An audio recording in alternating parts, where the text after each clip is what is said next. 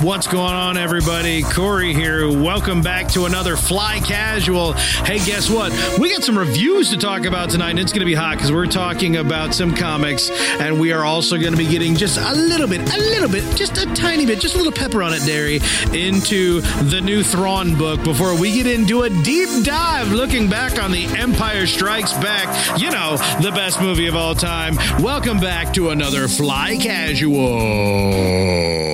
Let's get ready to wrinkle!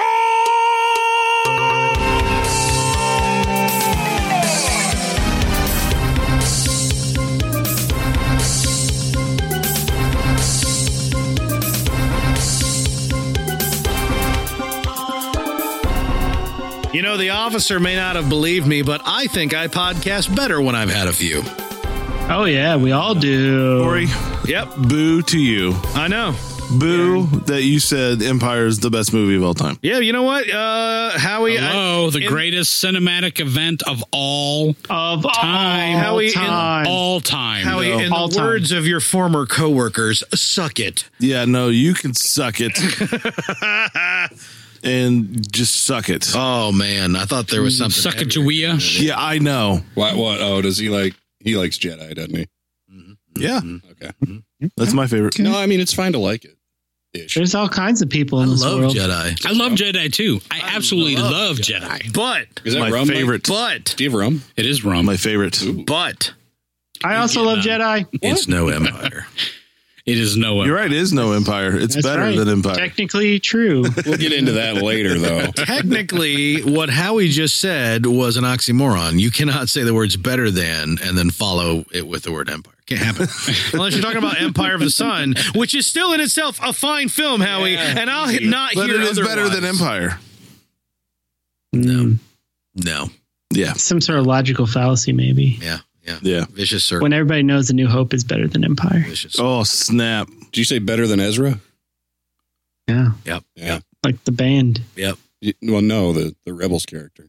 Welcome back, ladies and gentlemen, to another Fly Casual. I'm your host, Mr. Corey T. Wilson. With me on my left is Mr. Michael J. Archbold. Hello. Hey, just yeah. Yeah. Yeah. All right. Yeah. Fair enough. Mm-hmm. And then there's Howie. Yep. Yep. We are on schedule for this 30-minute episode, aren't we? Yeah, Mike's like, I got an 8 a.m. appointment. Let's wrap this up quick. So make sure, everyone, that you're listening closely when we stretch this out to a 3-hour You episode. son of a bitch. Over there, chuckling knowingly, is Mr. Stephen Petrie. Yeah, what do you want? I don't know. And Garrick. What? What's up, dude? The Right. ceiling. All right, Star Wars. Gotcha. Oh, yeah. I'm in. Star Wars. I was Reviews. reviews. Again? Wait. Right into it. Yeah. Wow. Oh, I'm sorry, everybody. I saw a movie that's not Star Wars. It was great. Also had a great bowel movement earlier. Review! Hey, Corey, Yay! you need to give us one toilet etiquette, Ladies and gentlemen, I would like to talk to you about you coffee drinkers out there that suffer from a slight degree of IBS late in the morning. Yeah, When I go in to use the bathroom at work at 10 a.m., it'd be great if I didn't have to double flush your orange shit smears that you leave all over the insides of the bowls. This is a professional environment, and everywhere I've worked, I have to flush the 10 a.m. coffee drinkers' orange smears, and I'm sick of it. That's Are they Sanka. drinking that Kopi Lowak? Dude, I don't even know. The butter Something? coffee Is that what it's nonsense. No, they're drinking Sanka. Yeah, they're drinking the monkey poop coffee. I don't know. Yeah, monkey poop. I don't know. The fact of the matter is, though, I feel like every day I have to flush someone's orange toaster leavings down the drain, and I'm tired of it. It needs to end. Reviews! Yeah. Now I'm feeling more on track. Poop. Yeah. Poop. Poop is funny, guys. People like the poop talk. Funny since I've been 3. Yep. Never stops being funny. Never But will. before reviews, guys, Uh-oh. thought I give you a little rest of the saga segment here. Howie, we need to make a song. He's going to keep doing I this. know. Okay. I'm going to keep doing it until someone tells me to stop. He's going to keep doing it until you make a song. You have to make Yeah, we have to and make then I'm like gonna stop a really after you did all low that work. key, really low key soft version of like Duel of Fates or something like that. Like I don't know. No, it's got to an be acoustic Imperial guitar. March. It's going to be Imperial They're March. all Imperial March. They all have. I know. That's why I'm saying that. Mix Imperial March with Under the Sea. Under the Sea. Yeah. Well, Howie, little known Beyond the Sea. Yeah, Beyond the Sea is what I meant. little known fact here, Howie. Life is much better. Down where it's wetter. Yeah. Well, Heyo. we talk about Garrick's mom a lot. Innuendos in Little Mermaid. What?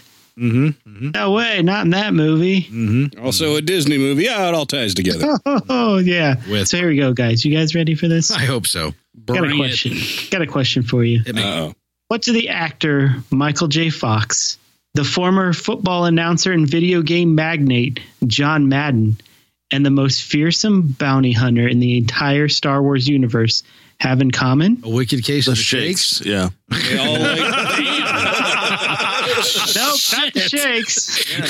This may take a bit of explaining. they all Maybe like a turkey. few logical leaps and some very surprising sequence of events. They were all played by Frank Caliendo at some point. Oh, Oh. That's a good point. close. Yeah.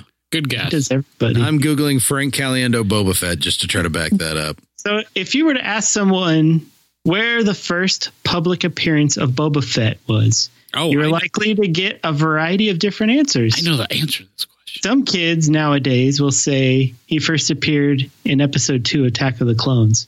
And that would be incredibly wrong. Also, it's your American duty to slap them upside the head. Sup, Dad? They have no idea what they're saying.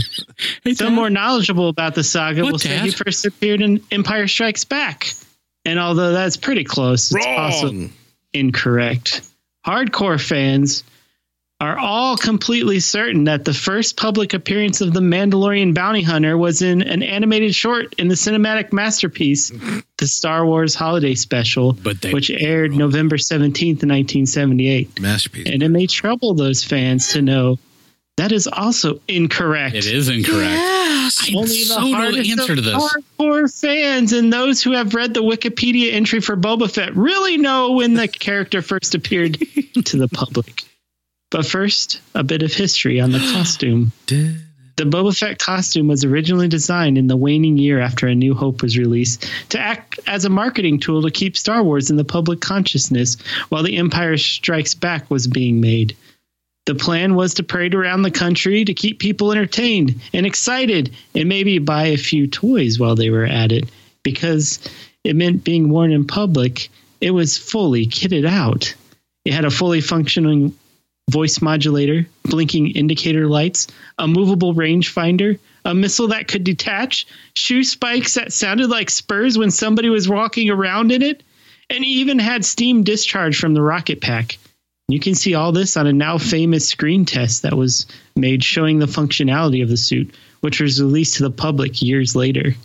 The black and white armor that appeared in the video ended up launching a bevy of action figures, Funko Pops, and artwork we affectionately call Proto Fett.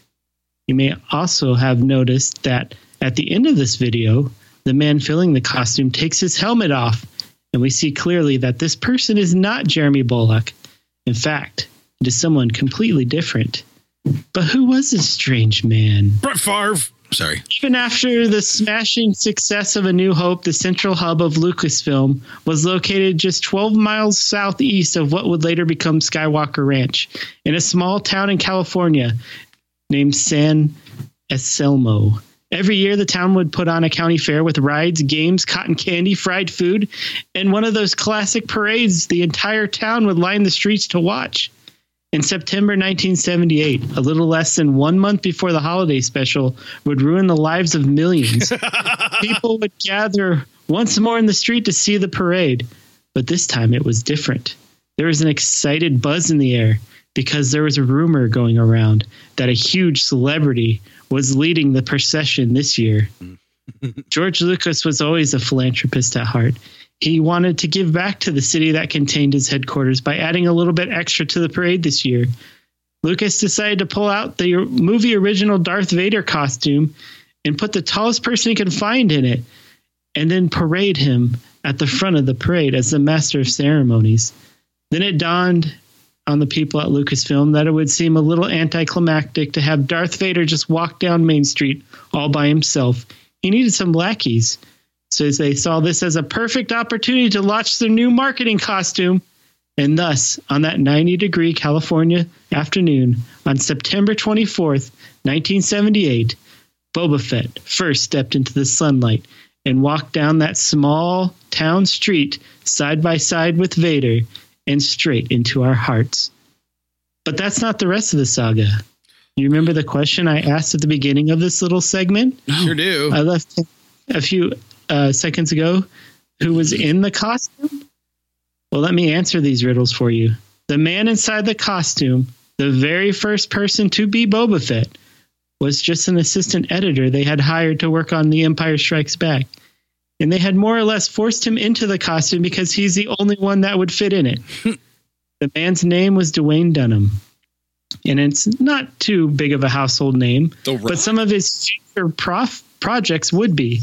You see, after he went on to be editor on The Empire Strikes Back and The Return of the Jedi, he decided to try his hand at directing.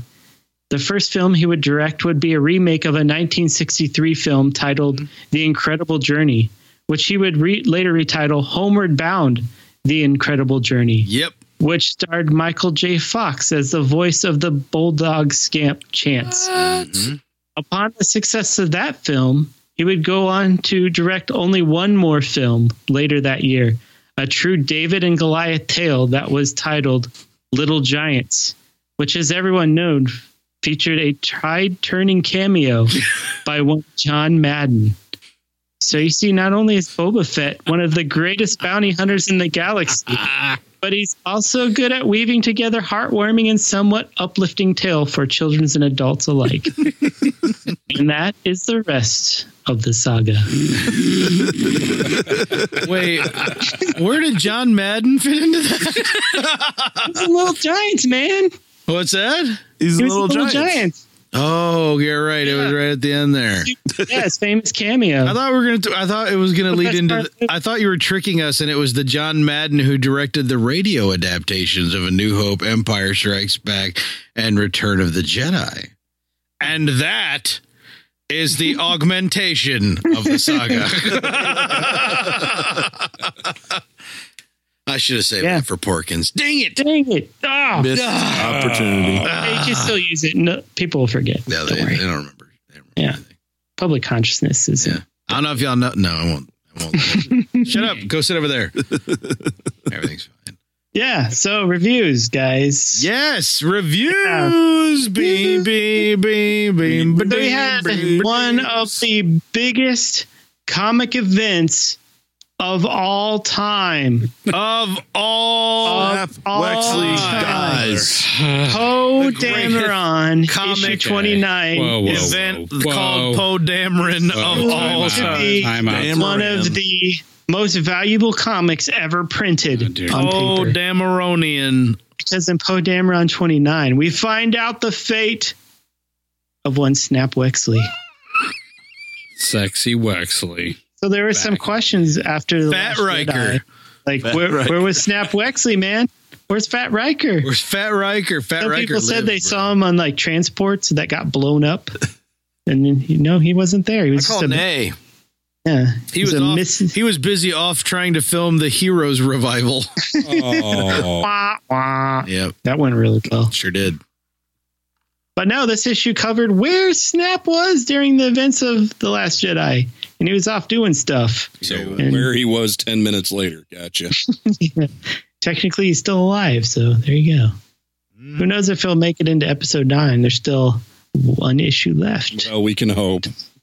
Yeah. So there you go. Biggest event of all time. Snap Wexley is alive. Who's directing 9?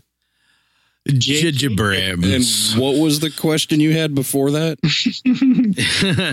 His question was, will J.J. Abrams put all his best friends in episode 9? And the answer is of G.D. Corsi will. Yeah. There'll probably be 3/4 of the cast. They're all Khan.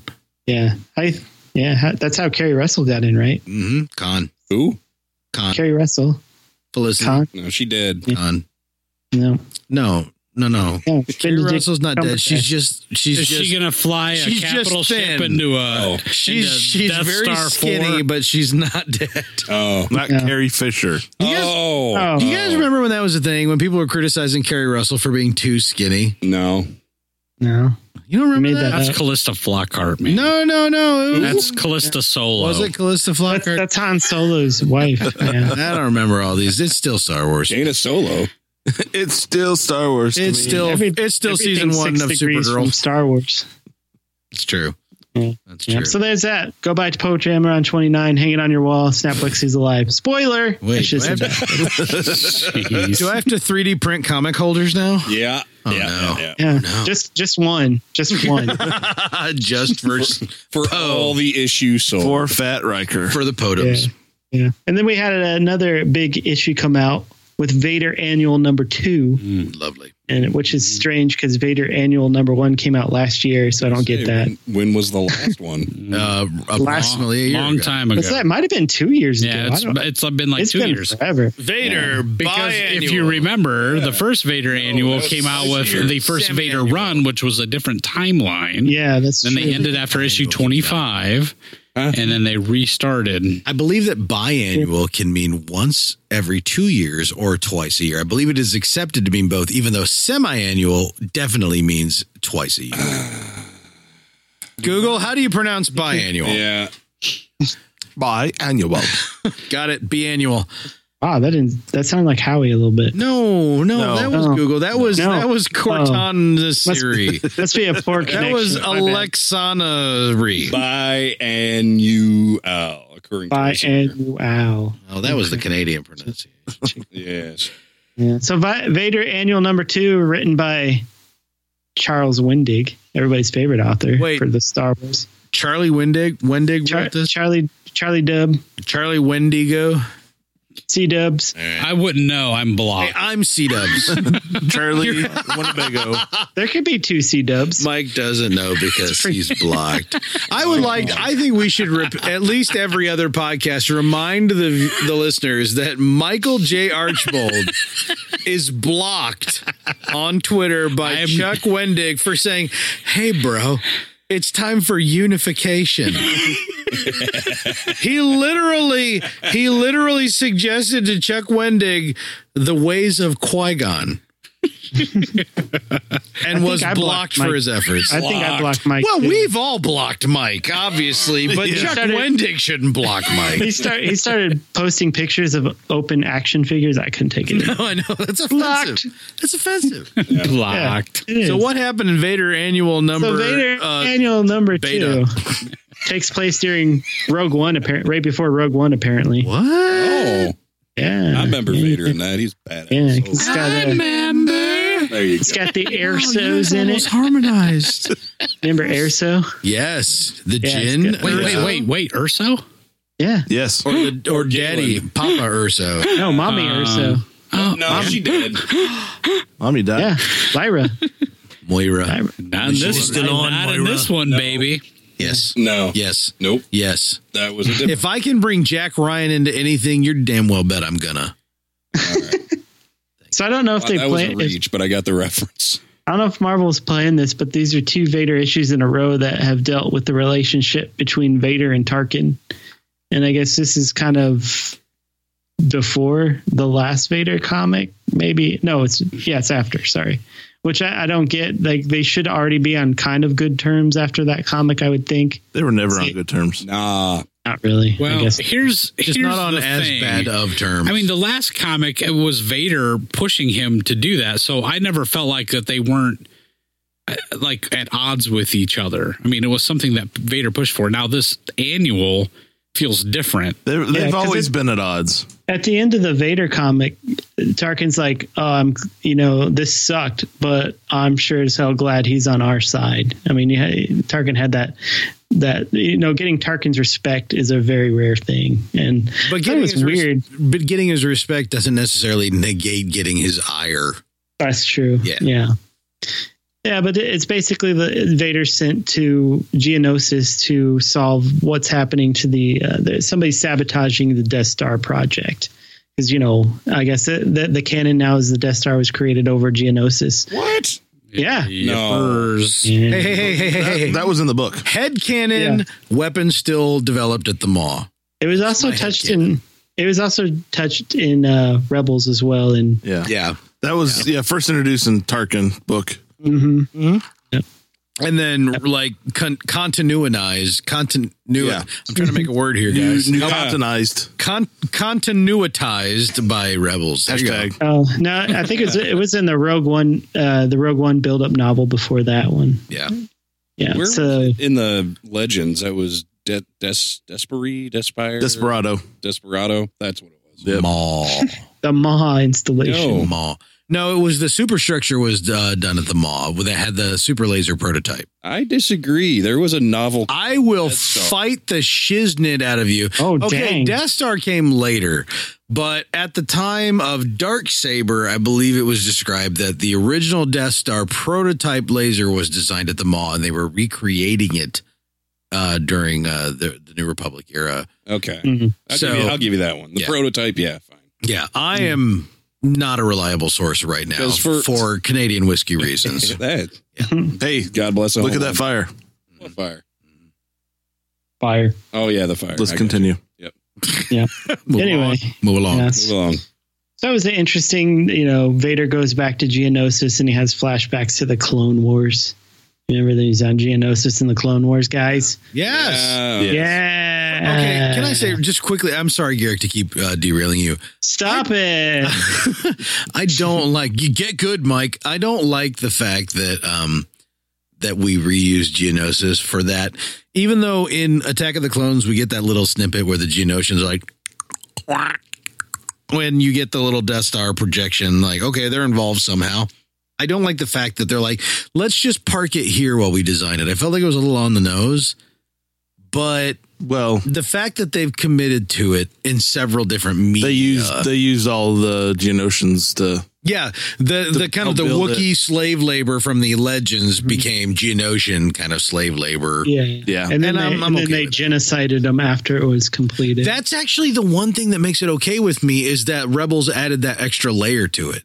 That they were all or almost all gone because the Empire tried to eradicate the evidence. I thought that's one part in this good to comic eradicate. that I appreciated is there's a Geonosian queen, which I think it was the same queen that was in the Vader comic, like And from the Ender- first run. Ender takes her larva. That's where I was going with it. It was like Well, that's kind of every Clone Wars episode that they had with the Geonosians, maybe just one of them, I don't remember, but I went to Ender's Game. I'm like, I'm done. I know it was pretty close. That's kind of what happened in the comic too. Like one of the Geonosians sends an egg to Urso to have him hold on to it because I guess they found out he was a pacifist and they thought, oh, this is our best shot. We'll send it to him since he's working on this program. He just ate it. The Formix, if Just you ate will. it. Yum, yum, yum, yum, yum. Great egg. Hugo Award great winning, omelet. guys. Hugo Award winning Ender's Game. I mean, that's ripe source material. Yeah. Am I It's right? good stuff. Yeah. Yeah. It's all original content. Yes. Don't know what you're talking about. Yeah, so comics were okay this couple weeks. I still think Afra's the best. A lot of action and cool stuff. Funny moments. Man, that's a comedy comic. That's Really good. you guys lust after Afra as being her pseudo Asian-y techie weird self, and I get it. That's actually probably the most endearing thing about the Afra comics to me is the fact that it leans into the quirky comedy, not the slapstick comedy like the movies tend to, I don't know, pour themselves out over in a really No. gooey, sticky, unfortunate One way. movie did that, but yes, go ahead. May I remind you of Attack of the Clones? What a drive. Dude, nowhere even close. All right. Apparently, Mike didn't show up to collect his paycheck today, and we got actual Mike. No. But either way, that's actually one of my favorite things about Afra is the fact that it's got the snarky It is. comedy. Right. I The love writing is amazing. Just like Tolvin and Sana, like they're now kind of teaming up, and I guess they're both exes or current lovers of Afra. and it's hilarious. And that's the other thing. I love the fact that the Sana character has continued outside of the solo "I'm your ex that no one ever talked about" arc. Yeah, she's become one of my favorite new characters as well. Like the way she's developed through the annuals and then in Afra and the main Star Wars title is amazing. Like that is some good character development. Mm-hmm. And you still don't know much about her. Like you don't know much about her backstory or whatever, but she's still a very cool character. Nothing wrong with not knowing everything. There's nothing wrong with just using her piecemeal, because at some point there's going to be, I don't know, a more holistic payoff to all that. And I'm that's cool. But right now she's a cool character that can be kind of plug and played into some different scenarios. And that's great. I love her. Like she's almost like a Mary Sue almost, but in the same vein that Han Solo is a Mary Sue, where, things just kind of work out. Never tell me the odds. Yeah. It's kind of just all built up to luck, but for her, everything comes up roses. And I love that about her character, that you don't know how she got here, but she's kind of the best at almost everything she does. Yeah. And it's great. And I don't know. It just works this time. Yeah. But yeah, the comics. Good stuff. Check them out. Yeah. All right. Yeah. So come out biennially. Biennial. That's the word. The annual. Biennial. The second annual that came out 2 years after the first annual. Is that technically an annual? Is that what you're getting at? Yeah. Biennial, like perennial. Yeah. Kind of. I've never heard that difference, but I feel like it makes sense. Yeah, it's a thing. I looked it up on the Googles. I'm digging it. Yeah. Yeah. So we had a novel. We had a novel come out, guys. Is he staring at his computer or just not? I think he was asleep. You know what? I'm going to give you Mike's inner monologue while he's just sitting there ready. 8:00 a.m. How the hell did I let myself get an 8:00 a.m. There are things I could have done to try to manipulate the situation, and I failed. I failed miserably, and I have an 8:00 a.m. appointment. He moved. I think I got through to him. You woke him up. What? Huh? So we had a novel come out, Corey. Heck yes, we did. Did you hear about this novel that came out? It's funny that you should phrase it exactly that way. Did you hear about this novel that came out? Because I have gotten in touch. What? Oh, no. What? I have gotten in, if you will, silly touch with my inner Howie. Ooh. Oh. I always like it when he goes. I have never touch your inner Howie. I have every intention of that's how you purchasing a Dead Tree version of this book, but I am listening to an audiobook. Oh, what? When it's a novel about everybody's favorite blue alien. Yes. Max Rebo. Well, he ain't got no legs. He doesn't have legs. No. I am enjoying, with caveats, the audiobook of the new Thrawn book. What's it called, Garrick? Alliances, maybe? Alliances. Dark Alliances? Is it Mortal Kombat? I don't remember. Yes. Darksaber? Yes. May I point out, Mike, that I am quite finicky about, and this is actually one of the reasons why I've been so hesitant. Like, it's one of those things where it's like I'm finicky about some things where Howie's totally cool with it, and I envy that. Like, I wish I could read The Hunger Games and not hate it. No. Just because it's written in the present tense. I hate that. Just like the Aftermath series, same thing, right? So I'm listening to this book, and I like it because the guy reading the book, and I don't remember the name. Gosh. Mark Summers. Oh. Nope. Have you guys watched the new Double Dare? No. Totally loving it. Yeah. Loving it. But he's not on classic. it. Yes, he is. Yeah, he is. Yes, there's He's a the host. announcer. There's like a host who asks questions, but he's like the narrator, like guy who reads the Oh, prizes and stuff like that. fantastic. Yes, he's I gotta straight. check it out then. Yes, watch Double Dare because Double Dare. They picked the nose. Mark Thompson. So the opening scene in this book Mark Hamill. is Mark Hamill is the greatest actor of all time. The greatest actor event of all time. Okay. So Mark Thompson, like the opening scene is between Vader and Thrawn and Palpatine, right? Yeah, it is. They know each other. Okay, Spoiler. so no one can do a Vader voice except two people, and that's James Earl Jones and the dude what did his voice for several of the video games, who was also in a bunch of TV shows that I don't remember. And That guy. he's pretty good. Yeah. He's not spot on, but pretty good, right? All right. So there's that. But then this guy does the scene between the three of them, and he nails Palpatine. Nails it. I mean, absolute bear scraping, like fingernails, nails it, right? All right. And so Thrawn, I've not been thrilled with how Mickelson's brother voices Thrawn in the Rebel series, but he nails that too. I mean, both of them absolutely indistinguishable, perfectly done. The Vader voice, close enough for government work. So it's kind of amazing in that regard. The opening scene between the three of these, he's nailing the voices. So this is an issue I've taken with Star Wars audiobooks in the past. Is it just one guy reading all this? Yes. Okay. And plus, like, there's a little bit of music, and there's always ambient noise in the background. Yeah. Like if they're on a ship, you hear.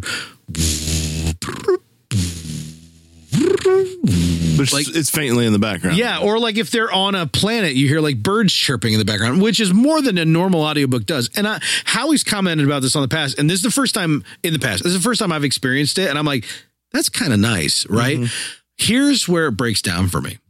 Here we go. It's hard for a dude to do Padme. to do female voices.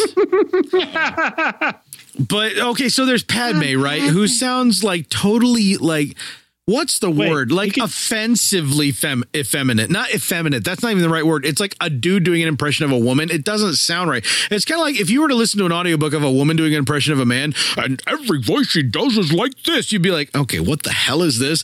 Reverse that, and it's the same thing. Okay, so Padme, she has this voice that's just totally gentle every time he speaks, and I'm just like, I feel like Natalie Portman did it a little more aggressively than that. She did her voice a lot better than he did. Yeah, she was way better at doing an impression of her than he is. Her queen voice, he probably would have nailed that. Right, and I'm we must do something. Hello, everyone. Padme has triumphantly returned, and this time she's had a little bit to drink. Oh, Anakin, I love you. So who knows where this path is going to lead us other than to war. Anyway, wow, I woke Mike up. I deserve an award. Kinda. Anyway, it's not actually the Padme voice, which is a typical dude doing a girl impression, right? It's the fact that every other woman sounds offensively snarky. Like, yeah, like they all sound like Snidely Whiplash. Oh no. I'm an Imperial, and this is how I say everything. And I'm like, dude, chill out. Can't they just sound like marginally British? And we'll leave it at that. You know, like it's the Empire. Apparently you didn't watch Rebels. By the way, Timothy Zahn, are all the Imperials that don't already have character names women now? It's kind of weird. Like, there's not that many that have voices. The Stormtroopers are dudes. But all the officers and bridge crew are women, it seems. I'm only 33%, like 33. A third the way in. Repeating, of course. Yes. Yes. Yes, there's a little line over the threes. Right, yes. But yeah, that's actually the only thing that quirks me up in my new audiobook experience. Is I love the sound effects that are not, there's only a few. Like R2 warbles aren't every time R2 warbles. It's a couple of times. And, you know, like they do it a couple times in a row and then they stop if he continues doing it throughout the conversation. I love the ambient noise. I love the fact that it opens with the theme song playing for like. Although I hate the way he does a long time ago in a galaxy far, far away. So raw. And, but anyway, that's Star Wars. There's times that he's done a little bit better job on the women's voice, but I know what you're saying. The Padme is a little cringy, but here's the thing. Okay, because he reads all the Star Wars books. Oh, does he? Currently. So I like it overall. It's a little distracting in that regard, and I also feel like sometimes his dry read is a little off, like the inflections are weird. I get that from a lot of audiobook writers of the handful I've listened to. Well, I almost feel like they're the reading it. They're reading it for the first time while they're saying it. That's what it kind of feels like. And they get to the end of the chapter and like, how is that? And like, it's fine. Let's move on. You're only getting paid for 48 hours worth, you know? Yeah. And I'm like, wait a minute. The inflections were on the wrong syllables. Yeah, had he got the whole time. I feel like had he read it again, he would have gotten it right. Right. Exactly what you're saying. But But the thing that I really want to, the thing I really focus on, aside from the fact that every woman talks like this, like I'm a powerful woman who hates everyone, like it's awkward. It's the Anakin voice. We have got to discuss the Anakin voice, Howie. It sounds like, to his credit, he is trying to do the perfect average between Hayden Christensen and Clone Wars Anakin, who I don't remember the actor's name. He's trying to do this thing where everything Anakin says is like this. And it's like, what? Dude. I was like, he's got the awkward Anakin from the movie, like awkward Hayden Christensen down. Yeah. But like, I think we could have leaned a little more into cartoon Anakin, but it's somewhere right in the middle, and everything he says sounds pouty. I'm just like, oh God. Well, I'm like, it's terrible, but it's the best it could possibly be. Well, and it's kind of funny because when I first start listening book that he reads, I have to almost adjust my mind to settle into these voices. Yeah. And a lot of them, is new for me. Yeah, a lot of them are really good, but other ones, like when I first, because there's a lot of Anakin. Yeah, there's a lot of Anakin. I had to, and there's even inner monologue. There's Thrawn inner monologue and a lot of Anakin inner monologue. We'll get into. I think we'll get into more of the reviewing of the actual story and Zahn's work in the future after people have had time. Right. Yeah. But we can give our first impressions of the story as a whole. How do you feel? How do you feel about it, Garrett? Yeah. So far, I think I'm halfway through, and I have no idea what's going on. That's where I feel a third of the way through. I'm like, it feels like in the last Thrawn book, the last, Thrawn, the book that came out, there was the scene where we first meet Thrawn, and he's on that planet, and he's been like stranded for a while, and he's kind of like this wild, crazy dude who's like, pulling off all these crazy hijinks while all these stormtroopers like, what the hell's happening, right? Or clone troopers or whatever the hell they were at that time. I don't remember. I feel like almost the whole book has been kind of like that, where Thrawn is this, even though there's a time jumping between like, there's two different different storylines that are happening concurrently. Listening to the audiobook really helps. Yeah, because you get Vader instead of Anakin's voice. Yeah. Where and as you guys well know, just from how I react to stories, especially like how I fell off the Walking Dead train, I don't like time skipping in stories if you do it too much. First off, because it's really hard to do well. And secondly, because it's just jarring in general when you time skip with the same character's future and past. It's not traditional narrative. And I am a traditionalist in the terms of narrative in a lot of ways. I'm struggling with it a little bit. Timothy Zahn is really, really good. But this is more of a challenge, and it's kind of how I remember Outbound Flight being. Do you guys remember? Yeah. Outbound Flight did the time jumping. Yeah, thing. it did. And that's probably my least favorite of Timothy Zahn's Star Wars novels. And I kind of feel like I'm kind of back there. I'm a little more invested because I think I'm just more hungry for it. Yeah. But I'm having trouble. I feel a bit differently. I'm actually really enjoying the back and forth. Yeah, because it almost, maybe it's my ADD mind, but it almost gives me something else to kind of that's nice. It refreshes everything. So admittedly, that's true. That's true. But it gives me a break from As soon as I get used Anakin's voice. As soon as I get used to the Vader voice, I'm like, oh, here we go back to Anakin again. Yeah. Hey, maybe this is where Padme was. Dude,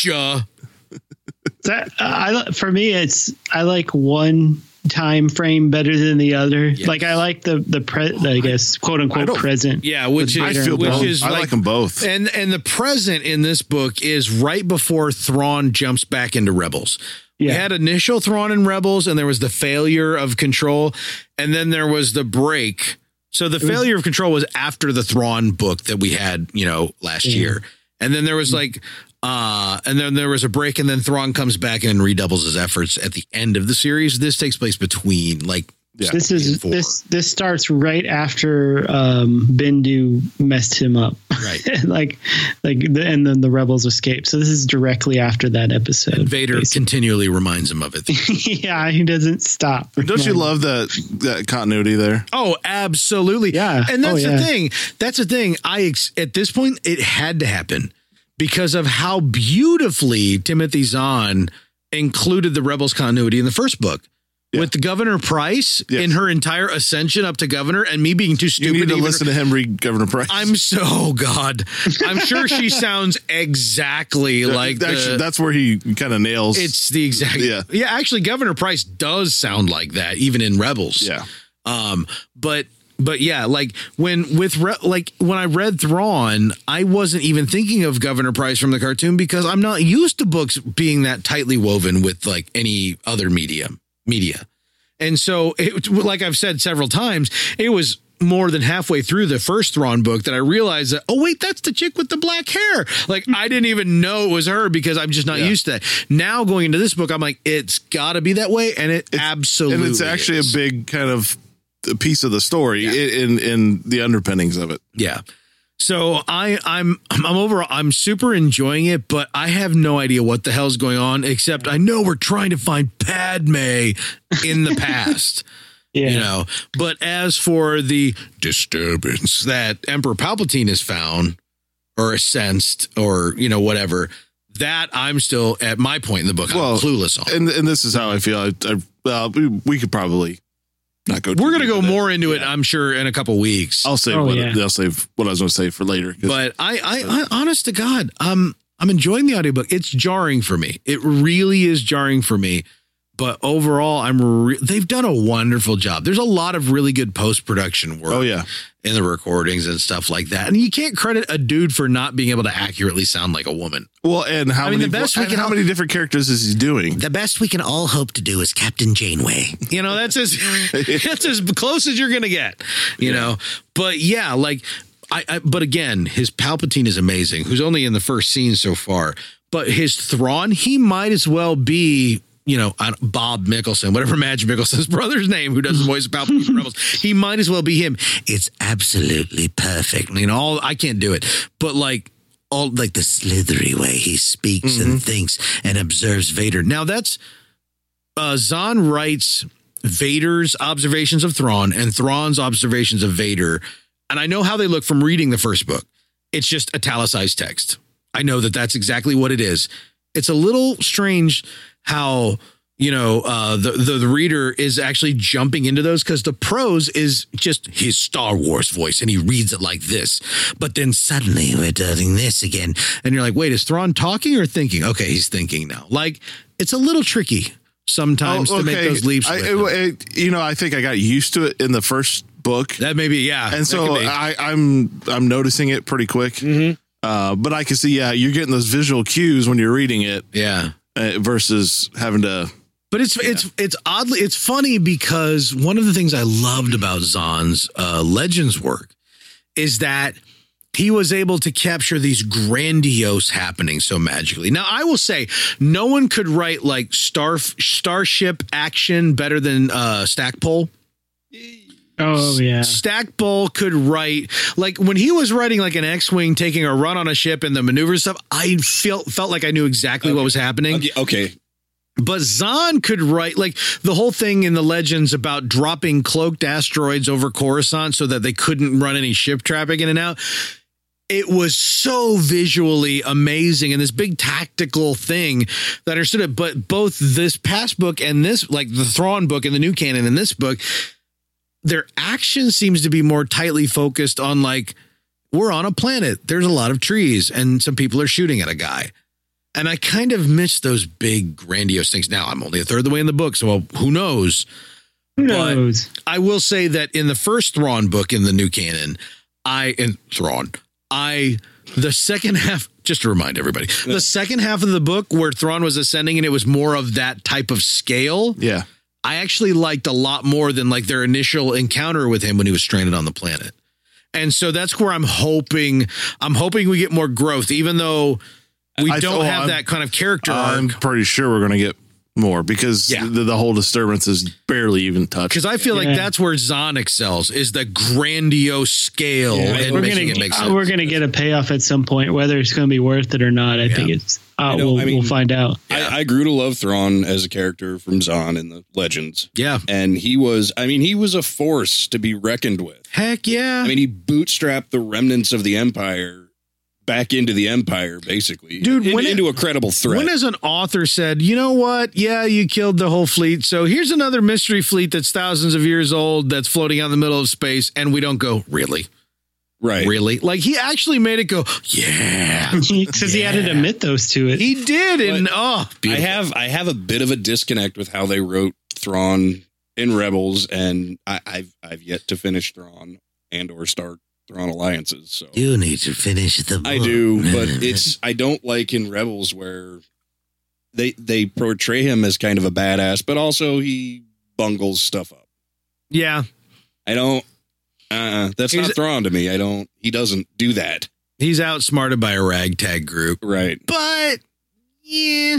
Also, I do appreciate so far where I'm at, Rook's presence. Oh yeah, in the book, like just pissing off the stormtroopers guarding Vader's ship, not just any stormtroopers. No, like the first Legion that's like hand selected from the 501st by Vader, guarding his personal ship in the Chimera, and they're standing around and they're like the whole of their orders is keep the Nogri off the ship.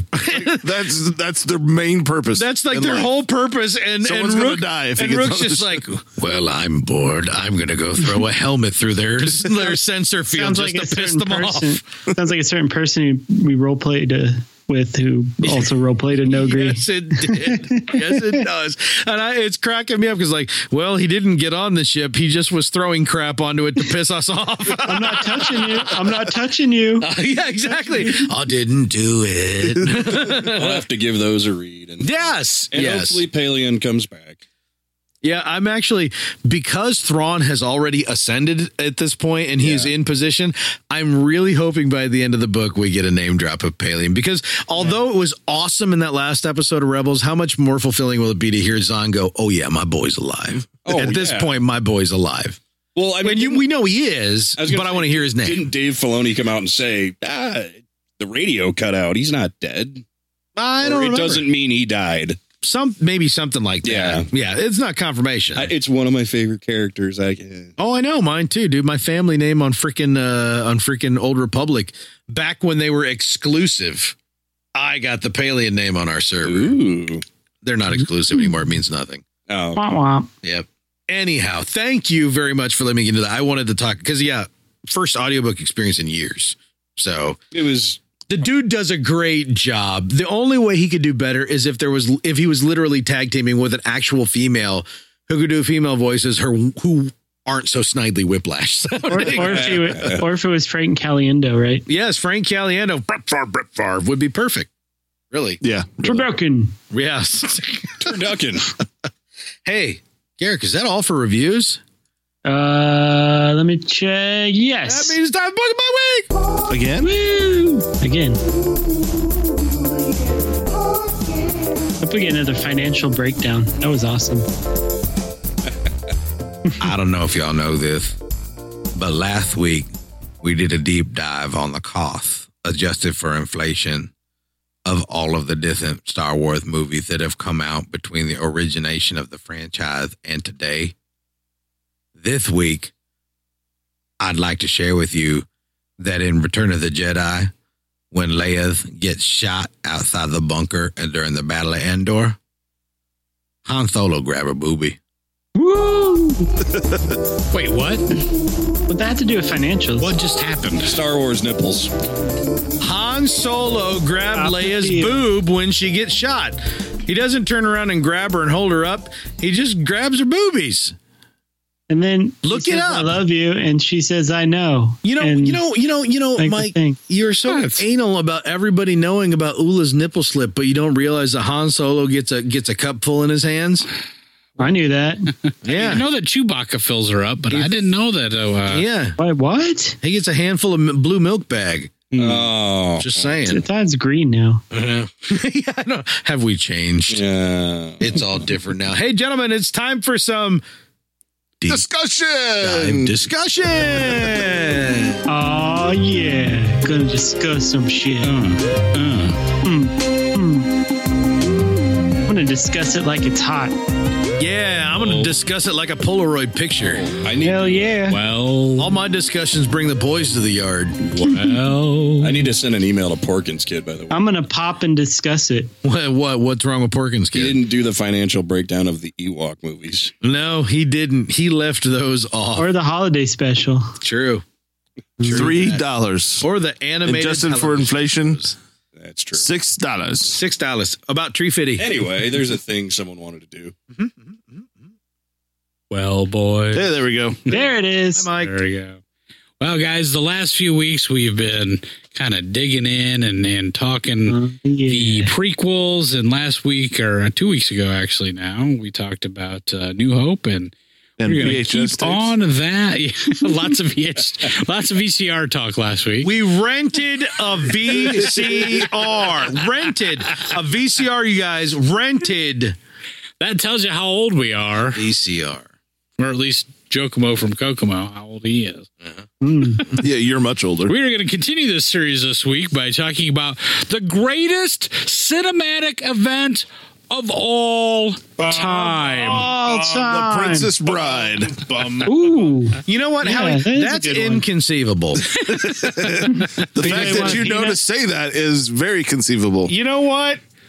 Anybody want a peanut? I don't think that word means what you think it means. Never have a battle of wits with the Sicilian when death is on the line. Marriage is what brings us together today. To blame. Have fun storming the castle. Actually, the Empire Strikes Back is what brings us together today. If only I had a Holocaust cloak. I mean, this.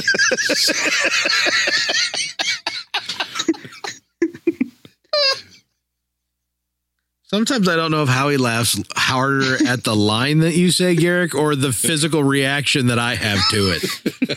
I really don't know.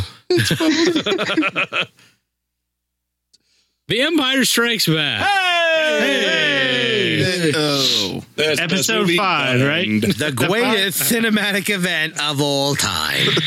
So after the big follow-up to A New Hope, and the enormous success that it was, which was, by George Lucas's admission, wasn't a slam dunk. I mean, there was a lot of doubt among cast, crew, and even George Lucas that it was going to be a hit. And turned out to be... Not Alec Guinness, though. He knew the whole time. Dude, he was dunking like Jordan. Yeah. Yeah, that's why he got a percentage of the gross. I know. And made a huge bank on that mofo. That dude died with dollar bills, y'all. They were They falling set out up of the a coffin. motor. His hands were in the coffin, sticking out, just doing the making it rain thing. And just dollars shooting out of the coffin like an ATM on speed. But famously, I mean, we've talked about this many times about how, there was plans for a follow-up. If it wasn't that great, remember, it was going to be a Splinter of the Mind's Eye story was going to be the follow-up. And the last page says, Holiday special. Luke puts it in. The end. The end. Yes, because there's a lot of flirty between Luke and Leia. What Harry Potter book was that at Meyer that night? Was it book 5? It was Order of the Phoenix, wasn't it? Okay, where are you going? I don't know. What are we talking about? And the ex-wife, yes, standing in line, buying our copies of Order of the Phoenix, 3 of them because you two couldn't share. Nerds. And we're standing in line at Meyer at like 12:17 in the morning, and you flip to the last page, licking your thumb, and goes, "Oh look, honey, there it is," and Ron stuck it in. The end. Way to go, Ron. That is a direct quote.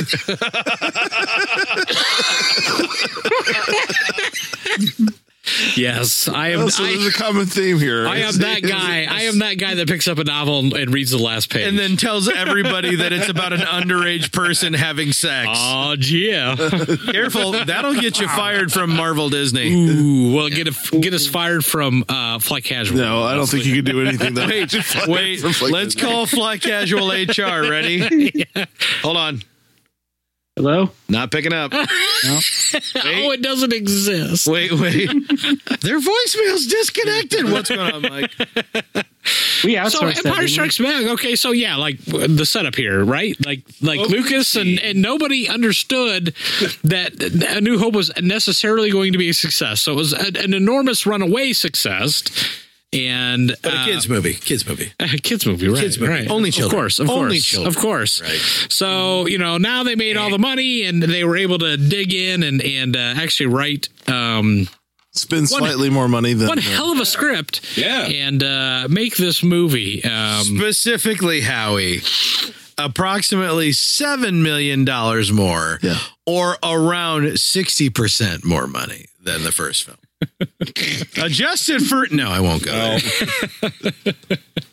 So I guess let's just start going around. I mean, what was everybody's first exposure to The Empire Strikes Back? When the Empire came back, it was Empire Strikes that was the working title. The Empire Comes Back. When the Empire came back. Okay, so we're talking 1980. 1980 was released for Empire. Released with mixed reviews. After it released, it had mixed reviews. Which everybody, all the Last Jedi, like staunch defenders, love to bring that up. Yeah, big time. And that's but mixed. It's what happened. Stop though. But mixed reviews by who? No, what I'm saying Critics? is Rotten Tomatoes. The fans. Siskel gave it a thumbs down, but Ebert gave it a thumbs. I don't know. Mixed right there. I don't know. Yeah. Who knows? Those guys. Who knows? Is that what? Everybody brings that up to me. I don't know that that's actually true. Well, is that true? Yeah. Well, they've had. If it's they've true, posted articles written back then about who did, and where. I've read it on the interwebs. Oh, I want their address. Who posted this? Well, I want to read. I want to read them. Okay. Well, it's called Google, so you can get someone else. Sorry, Mike. It was HuffPo. I knew it. Social justice warriors. Fox News. Mike gets blocked by HuffPo. So what was everybody's first exposure? Now, of course, Rotten Tomatoes on the tomato meter give it a certified fresh critic score of 95% and an audience score of 97%. So in the words of Howie's coworkers, critics. Yeah, because the timely they critics had Rotten Tomatoes back then. They did. The critics at the time can suck it. Yeah. I'm not saying it's like was a vast big gap. I'm just saying that it was initially was not the blazing success. Colloquially, that is the understanding. But I'm with Mike. I've not verified it personally, so it never happened. Hey, nope. Well, fake news. Fake news. It was the first Star Wars movie I saw in the movie theater. Mm-hmm. Yeah. I was 3. The cinema. I was 3. Okay. And you were seriously 3 years old and saw it in the movie theater, and you remember this. Yeah. All right. You wouldn't? God dang. And let's be honest. I was not 3 at the time. Empire is when the toys. I was 7. You just received your AARP card. Right. He got his 6th master's degree. That's right. Wow. 6. Yeah. Empire is where the toys really kicked off, too. Yeah. And that was big for me because I was 3 and pretty into it. Yeah, toys are big when you're 3. Yeah. Yeah. Because you're smaller than you were. Yeah, so they're bigger. So relative size. I saw it in the theater too. How about the rest of you guys? Because you guys are a little bit younger. Oh, yeah. I saw it on VHS. Yeah, my parents dragged my sad conservative butt to the theater to know. You guys all heard this 2 podcasts ago, which is as the rented a VCR. He rented at the grocery store. No. As the esteemed Canadian comedy Letterkenny would put it, The Empire Strikes Back was my mother's laundry folding channel. Literally what she would watch while folding laundry. Well, wow. All right. Mm-hmm. Garrick? Nice. Oh, well, I don't well, you see, I rented a VCR. Hey. No, I'm just kidding. Actually, I don't remember the first time I saw it. I don't think I really saw it completely through until they re-released the VHS copies in 95? Oh, yeah. I mean, don't get me wrong. I don't think I could have given you a hard-hitting review when I was 3 of the plot and everything, but I just remember, I don't ever remember, I have a troubled history with Empire Strikes Back. Really? Explain.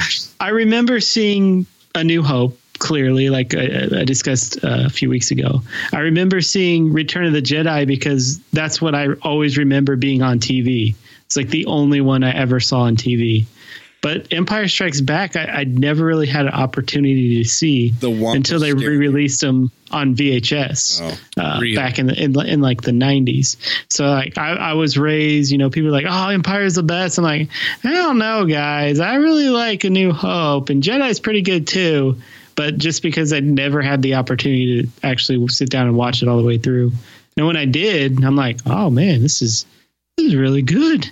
Really good. I like this one. See, now me growing up, I always remember A New Hope like every year was like, I think we talked about this a few weeks ago. New Hope it was like Jedi, the Wizard of Oz that like every year, like once a year, it seemed like maybe in the spring A New Hope was on, and then the fall around, holidays is when Wizard of Oz was on TV.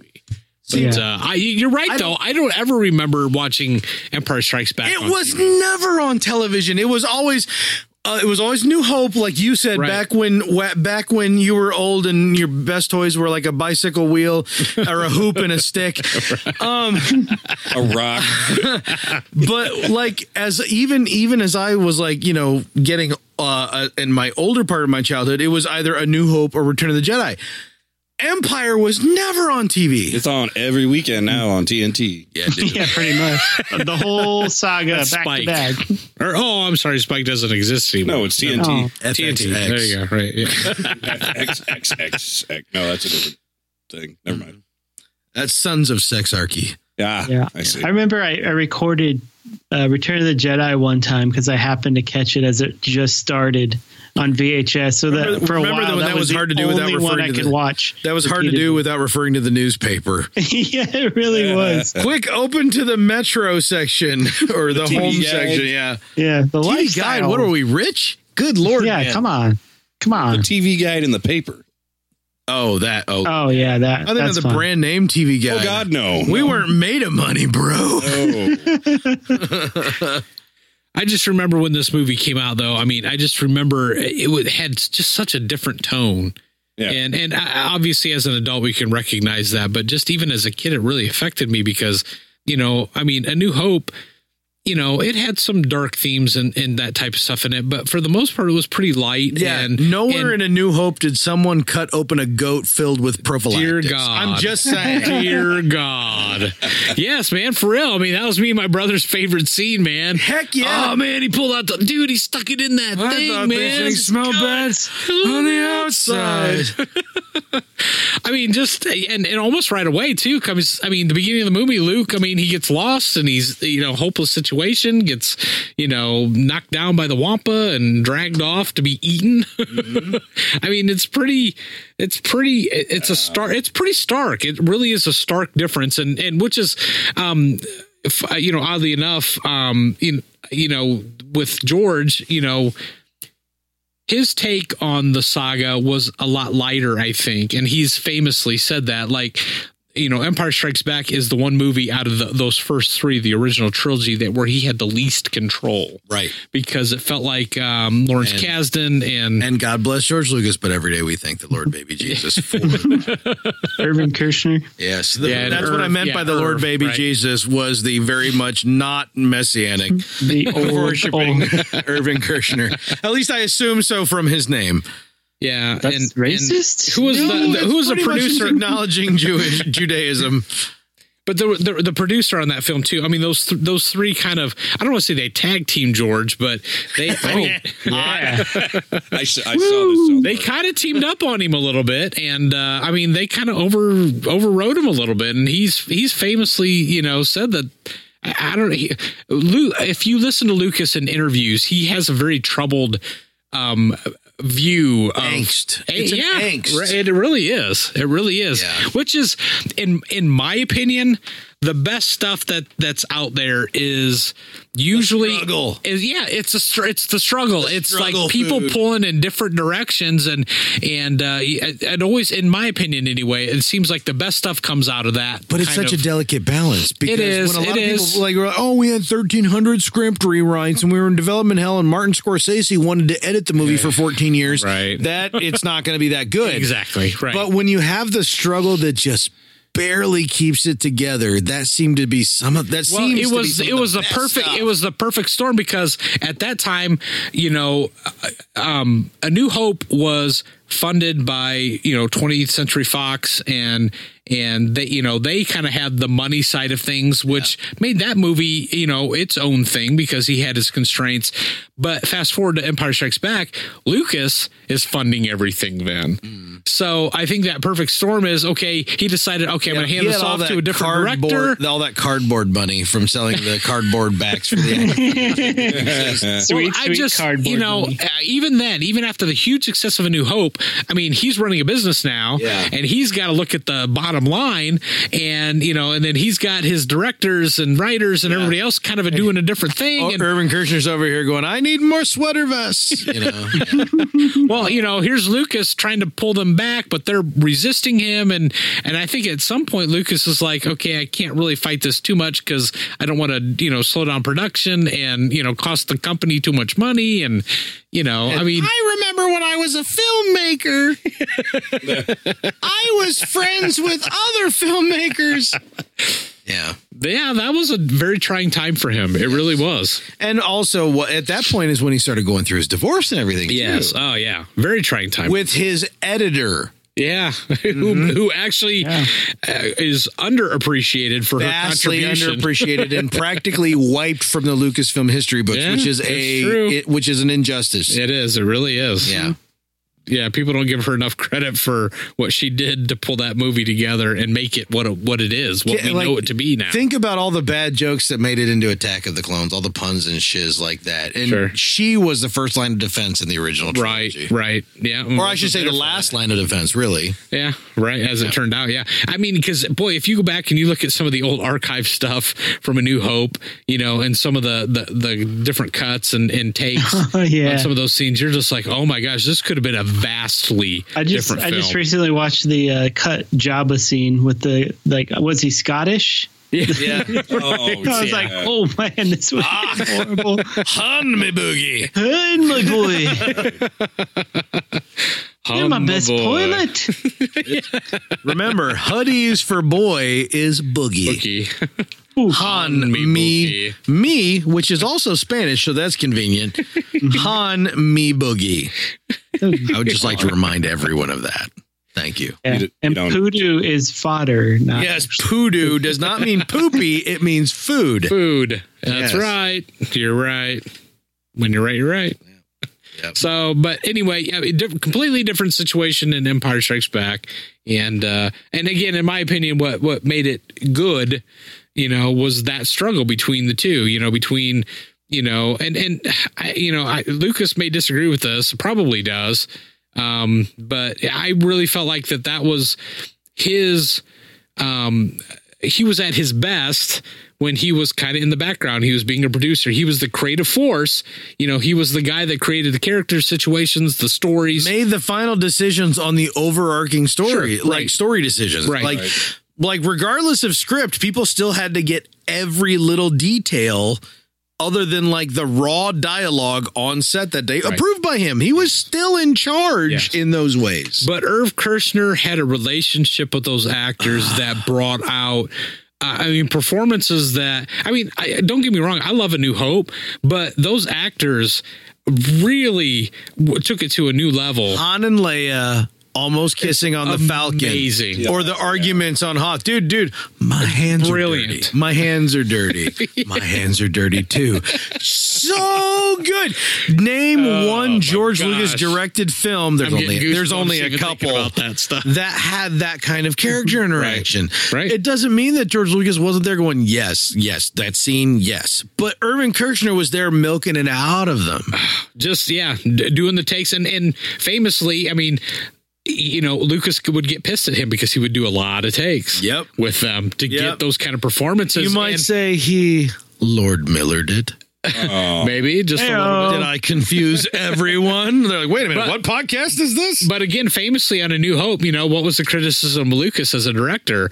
Faster, more intense. Yep. It was like, get her done, get her done. Actually, let's go ahead and modernize, aka 15 years ago eyes. George Lucas's direction is just get her done. That was Ep 2 in a nutshell. Yes. Get her done. Yep. Yeah. Sorry, it just is. I don't know if we have the right camera angle for the CG that we're going to get her done. Yep. Move it along. I don't think it looks natural when she's rolling down the sand and get her done. Knock it out, baby. Knock it out. But yeah, Kirshner just, boy, he had a way with those actors and actresses, and just, I guess the relationship even too with Kasdan's script and Irv Kirshner's direction and the actors was just, it was brilliant. And I mean, think of who in that movie, who is a character who stands out as not being part of the flow, right? And the best I could come up with, who stands out as being not well directed? Who's an actor that feels out of place? So, in episode 2, you could say literally everyone, but in Empire, it's name someone who stands out. And I would have to go, well, Lando stands out because he's a character with complex motives, not because he stands out because he's poorly acted or poorly directed. Right. He stands out because he has motives that aren't 100% aligned with everyone else's. Right. They're parallel. Right. Okay. It's like a third. Yeah. Way. So when I look at it that way, I go, well, why does that stand out as the worst one? Because it still folded in so perfectly, because by the time Vader's sitting there go, pray I do not alter it further, you're going, oh God, Lando, I'm sorry, bro. I was so pissed at you 10 minutes ago. I'm so sorry. This sucks. Oh man, you got to save the dude with the ice cream maker. You got to save all these other people, and you're trying to do your best, bro. And it comes down to the fact that even with all that character complexity, in the end, it all weaves together so beautifully because of what you're saying. He had the relationship with different actors, all the different actors playing very different characters. Right.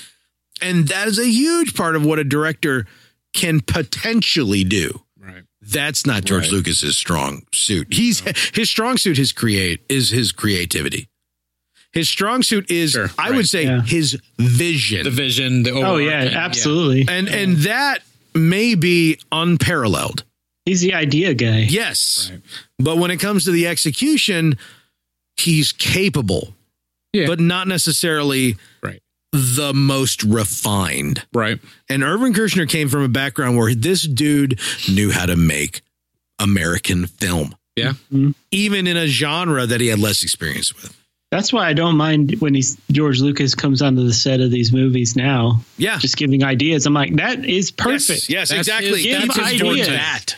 Right. Yeah. Maybe have him do with more ideas of that even. Yeah. But when it comes to actually being on set and pretending he's the director for 2 out of every 8 hour, 12 hours a day. Yeah.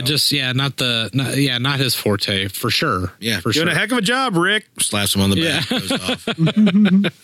So let's kind of do a roundtable here, and let's kind of pick a piece of the movie, each of us, that is the standout, whether it's, the acting, the score, a particular scene that really stands out to you. Yeah. Asteroid Chase. All right, go ahead, Garrett. You start. What? Oh man. Man. I just everything. No, the beginning scene, the sound, the sound effects. I think it really hits me at the beginning scene. It's so organic, man. Yeah, there's no sound in space, obviously, but the sounds of the droid capsules flying by, shoo shoo shoo, and then you see it crash into Hoth.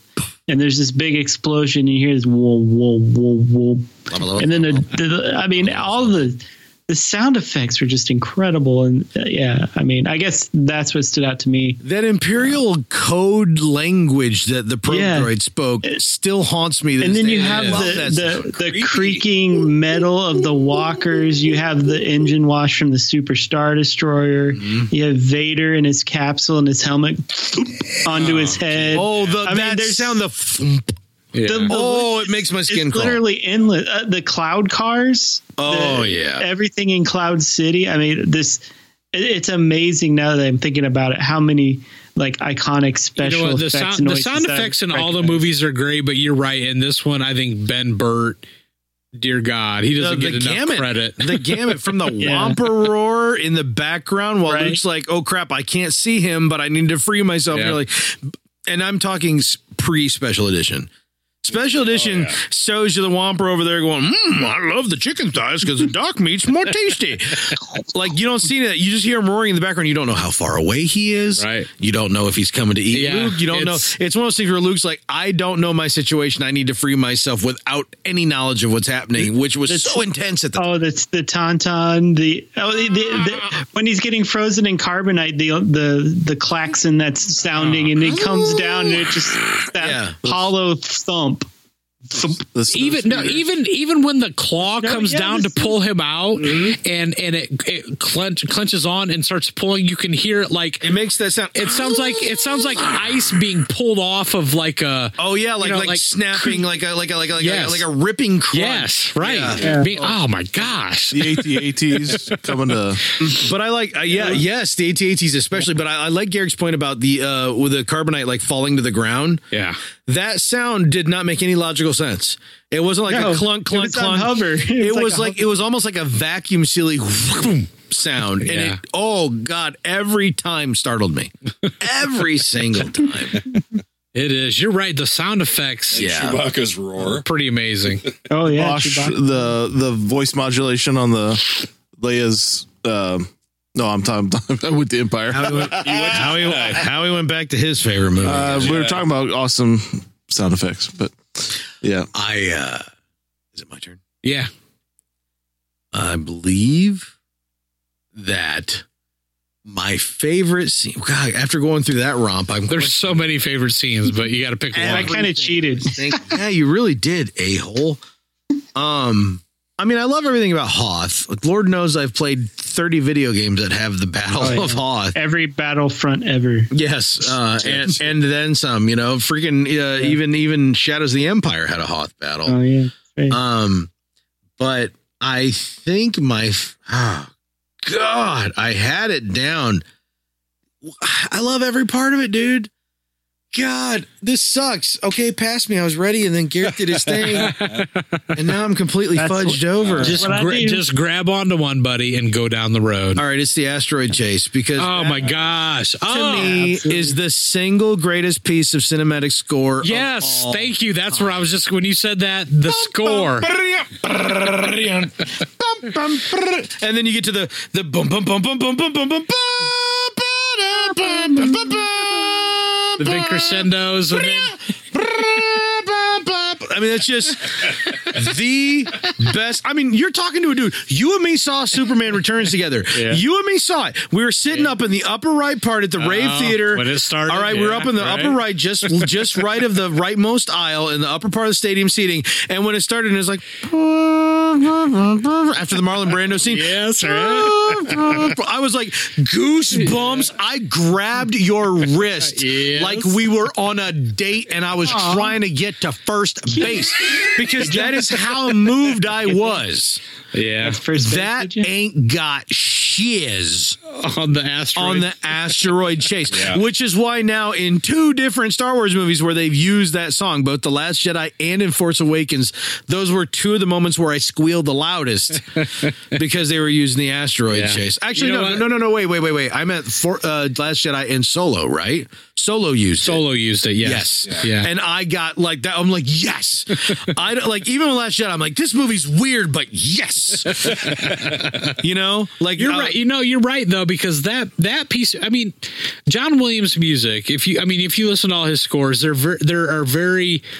are elements that kind of go between a lot of his scores that you kind of like, this is made that observation on your own. I dare you to listen to the Home Alone score and then the Harry Potters. Yeah, seriously. Yeah. Seriously. The same chord progression. Yes. Right. Versus like, now I can't do Home Alone because Harry Potter overrode it in my head. They're too closely together. I always thought Danny Elfman did Home Alone. Yeah. No? That was not Denny Elfman. No, Johnny Dubs. But my point is, going back to the asteroid scene, that piece of music, I mean, it so stands out. I mean, it is the visual of not only do you have a ship just going through space, which traditionally would just mean a model flying straight. Right. You have the Falcon rocking up as if there's gravity in space, and then swinging back down, and now you're seeing the top of it, and then it's rocking back, and you see the bottom of it. It's like amazing then visual. you have C-3PO going, whoa! Yeah. Oh, yeah. Exactly. Never tell me the odds.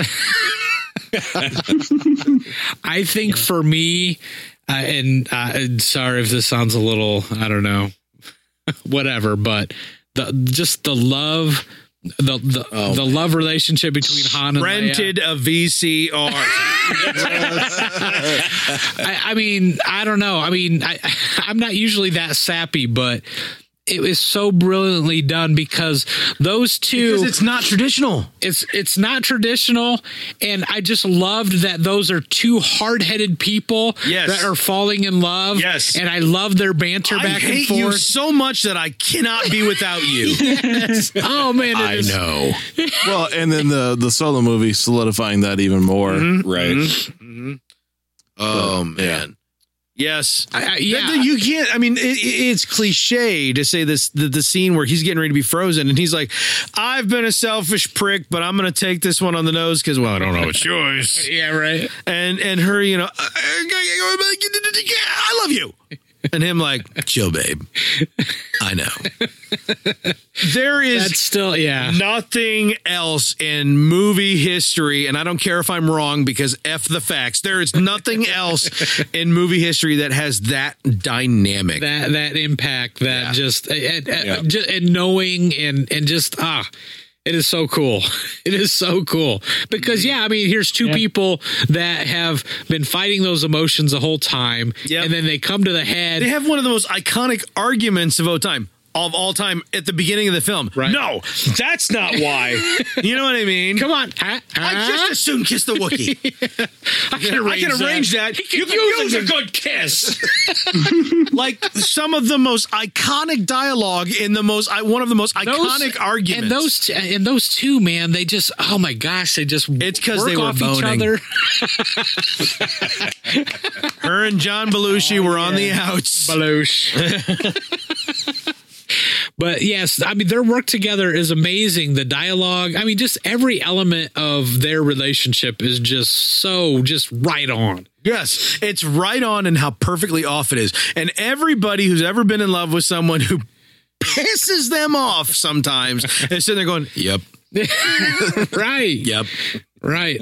What he said or what she said. Yep. The love story, man, in that I don't think anybody's ever really duplicated that kind of. I mean, that's one of the elements that makes me say they're literally trying to get ready to escape for their lives, and they're arguing about who has feelings for each other. Grabbing the door and going, "Come on!" You know, I love that Harrison Ford. Come on, Goldenrod. Yeah, come on, Goldenrod. You know, I love that. But like, they're literally like, "Well, we could die in the next hour, but you love me. I don't love you." But seriously, and then getting to the scene where he's being frozen, he could die, and she understands that, and they're like, "Okay, we got to put all this stuff aside." He's not rubbing her nose in it. He's been like the whole movie. He's like, you fucking love me, and you won't admit it. The whole movie, you love me, and you won't admit it. Yeah. You think you're so cool, but I know you love me. But instead, he just goes, nope. I'm going to quietly do what I have to do, sacrifice for everybody else. And that's when she suddenly can't hold it in anymore. I love you. And that's the funny thing. It wasn't in the script. It wasn't a script. The script was I love you too, which most people know, right? The hardcore fans know that. But it makes perfect sense because the whole movie, the whole argument at the beginning is, I know you love me. And she's like, I do not love you. I just soon kiss a Wookiee. And so at the end, he doesn't say it. Right. She has to say it. I love you. I know. I've been saying it literally since the movie started. Where you been, girl? Yeah, where you been, girl? I got you, fam.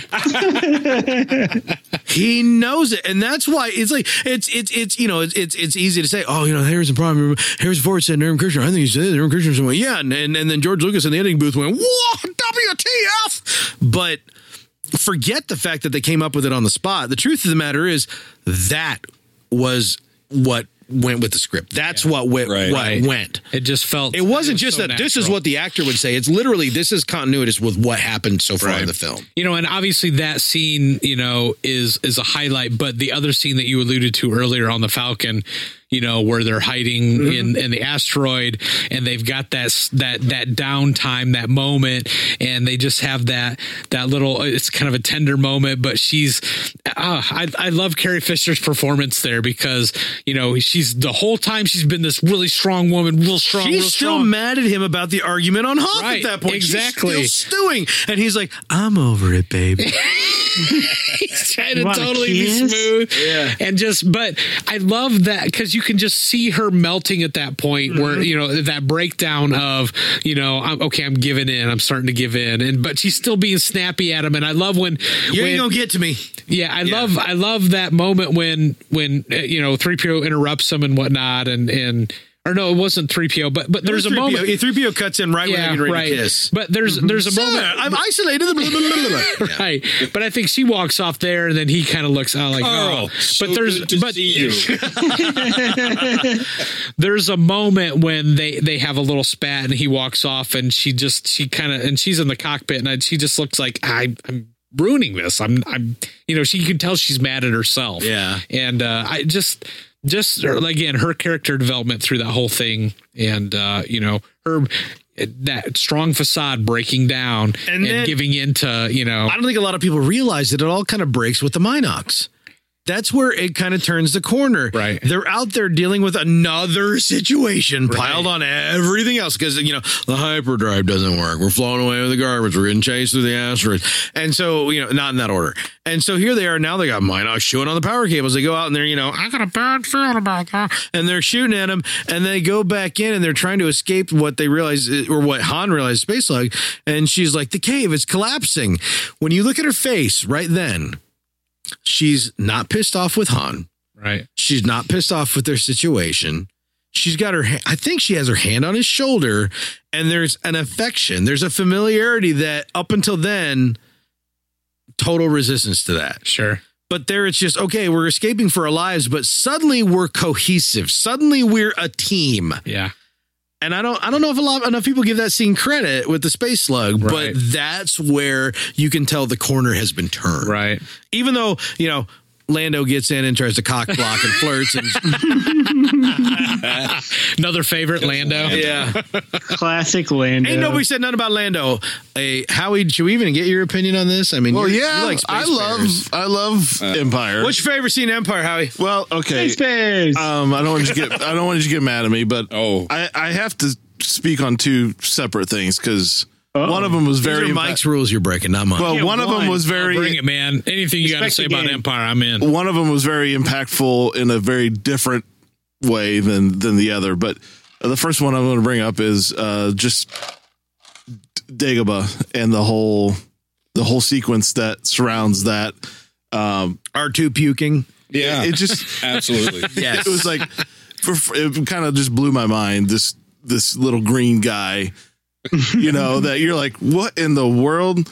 And he's trying to rocking and rolling, and then it kind of culminates. And it kind of culminates into the cave area, and that was very impactful for me because I never seen anything like that before. Have you ever watched the video of the cave sped up to normal speed? Yeah, I think you showed me. That's really awkward. Speaking of Dagobah and going back to the score, another highlight for me in the score is the scene where Luke fails to get the X-Wing out. Yes. And Yoda looks one of the down. most emotional scorings I've ever heard. Yoda gets out there, pulls it out, and just that score as the X-Wing is coming across and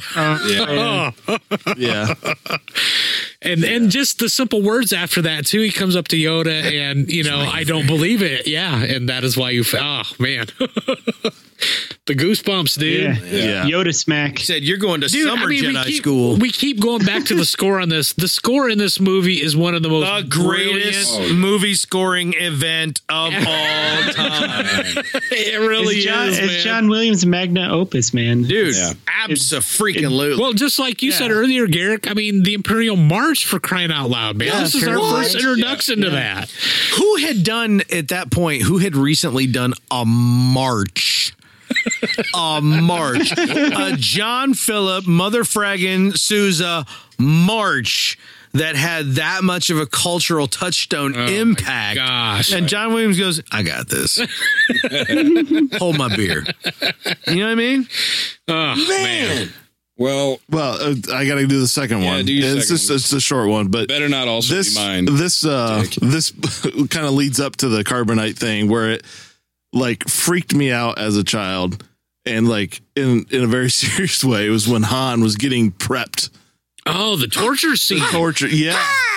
Yeah. I Dude, remember that. you're right. Covered As a kid, you're like, whoa. Covered my eyes and plugged my ears with my thumbs. That was so every impactful. time. But it was done so well because you saw him getting ready to, but they didn't actually show you. And You the little just heard sparks, the screaming. sparks oh man, coming out of the thing. Yeah. Oh my! You know what really got me too on that scene is, they start lowering Han down. Yep. But if you notice, Vader comes up right next to him. Yeah, as like if he to go, leans down and I he's gotta like, watch as if to go, this. hey baby,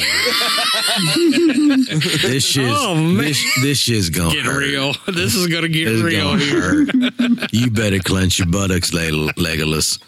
Yeah, tense up. I want to poop your pants. You're right, man. Oh man. Yes. All right, That scene wasn't scared mine, this. All right, Petery. Child. I mean, for me, I'm not going to pick one scene. It's more of a God damn you guys! I picked one scene. It wasn't easy. fine. Yeah, Hoth. respect Then the game. Anyway. This is not something I picked up on my first viewing. As I was 3, it took me several years to come. I remember seeing 2 movies as a kid. This and Gremlins. There you go. Oh man. Anyway, I snuck into the family room with my parents renting Gremlins. They rented Gremlins Oh, on no. VHS. They didn't know and I a was there VCR. hiding in the corner, and I started screaming and running out of the room and scared the bejesus out of them. Sorry, go ahead. But for me, the overall theme is what I identify with. You get a sense for what the rebellion is. They're not, oh yeah, we blew up the Death Star and we're kicking their butt. No, Right. their They're like, backs are against the Oops, wall. we kicked open the hornet's nest. Yeah. They found us. Yep. We gotta go. And the desperation with Han getting captured, with Luke failing his training on Dagobah. Right. He left before he was done. Yes. And he lost a hand for it. Yeah. Yep. And it was Sacrifice. It was sacrifice that the most wise characters in the whole saga at that point said, you can't do that. right. You can't do that. You're not ready to go do that. And he goes, I don't have a choice. Han and see- Leia will die if I don't. but Quote, end that's- quote. And so it's literally Luke going, I am consciously making a mistake because the mistake I'm making is the right thing Yes. to do. Yep. That Right. is writing mic drop. Right. Yeah. Right there. Yeah. And it's that, and I feel like that theme is all the way through the entire movie. Yes. It's backs against the wall, desperate. It's not, we blew up the Death Star and we're gonna win. Yeah. It didn't come off that way in Empire. Like, ooh, they could lose. Yeah. Just made him pissed off. Yeah. Right. Yeah, they're like, before you were like gnats. Now they're open season hunting you. Right. So, Okay. best outfit besides Boba Fett, Lando. Leia on Hoth. Boba Fett. Leia on Hoth. See, I'm all about the quilted northern toilet paper Leia, but as much as that gray, You like Bespin Leia? that gray long vest she wears on Bespin is a little bit 1980s grandma holdover from the 1970s, I'm liking the burgundy thing she got going on underneath. Okay. I'm just saying. No, it's Lando All right. wearing Han's Oh, clothes yeah. at the end. So I gotta bring this up too because we haven't talked about this, but the lightsaber battle at the end of the movie. Oh, The yeah. David Prowse I'm too sore to move lightsaber battle. Yeah. Here, just hit my lightsaber. I'm which going to is- hold it out in one hand. Just keep hitting it. Which is why it wasn't Prowse for most of the fight scenes. But to me, I mean, Vader was scary at the beginning of A New Hope, but Empire Strikes Back brought him to all new levels to Oh me. yeah. Yeah. All too easy. Up until Rogue One, and then I was straight up terrified. Yeah, of it, but- no, right. I was a 36-year-old man now crapping his pants because of that scene. But I mean, but let's think about Vader. I mean, throughout that whole movie, even. I mean, you know, again, yeah. I mean, we had the little choke scene at the beginning of A New Hope, but in Empire Strikes Back, he's just laying dudes down. I mean, dude, in Star Wars, you failed Star me. Wars, Done. Vader was the dude who's like, he's part of the government, but he's pissed off at them too. He knows they don't have all their ducks in a row. And this one, he's like, I don't care about the government. I'm gonna murder everybody you love. Apology accepted. Yeah, Captain. Neil. Well, it's funny too because it feels like, you know, Tarkin, you know, he, as Leia says in A New Hope, you know, Vader is on Tarkin's leash, Yeah. so to speak. Tarkin's dead now. Yep. So pretty much the Emperor's like, do it, do what you got to So do. you're like, this is Vader Unchained, and then suddenly he gets on his knees, and a lady appears over him in the air. Because at that time, Ian McDiarmid was not Palpatine; it was a woman, right? Yeah, And not in the Emperor. special edition, not in the Right. crap you're watching on disc now. Right. But in the original original, movie, it was a lady in makeup who was Emperor Palpatine that appeared. And Vader, you're like, whoa, who's this dude kneeling to? Oh, he's like the Grim Reaper. He's going to escort me across the River Styx. Oh, like everything just got cranked up another level because you're like, well, he's working with death Yeah. himself. Yeah. And that lightsaber battle, I mean, I don't know. I've always felt over the years, like, too, though, you weren't getting full Vader. No, Vader was just like, I'm messing with you. yeah, I'm going to let you play. Yep. Yep. That's because Vader knows something he doesn't know. And What? the biggest line dropped in the whole movie. I know something you don't know. I am your daddy. He's not left-handed Erlich either. Bachman. I mean, probably. I mean, geez. I mean, arguably I'm your paw. arguably the biggest, greatest twist in all in cinematic history. Come on. Greatest all time. Guys, pre M. Night Shyamalan. Okay, go ahead. Bruce Willis was dead The whole time. The You're whole right. cinematic time. Damn it! Oh my gosh! Never saw it coming. That's not true. That Didn't is see it impossible. coming. I mean, and famously, all the secretive, you know, keeping that under wraps and all that, and how that happened, and all that. I mean, you know, where they, you know, nobody on the, I mean, literally two people, the writer and George Lucas knew the real line. Yeah. And right before they filmed it, they brought Hamill aside and said, okay, this is the real line. Yep. So that you act this properly. Yeah. And I think even David Prowse says that because he was the one that acted that scene, that he thought that when it was being filmed that the reaction to that line didn't make sense. Yeah. You know, it's like, well, Obi-Wan did it. Why would you react that way? Right. Why are you so upset? Don't worry. James Earl Jones is on hand. What was the line that The line that was in the script was Obi-Wan killed your father. And that's what they read on set. Right. On set, they did not say, no, I am your father. But they had to tell Hamill. Yeah, they had to tell Hamill to get the right review, and everybody else was like, all right, Mark, way to overact. I'm surprised they're going with this.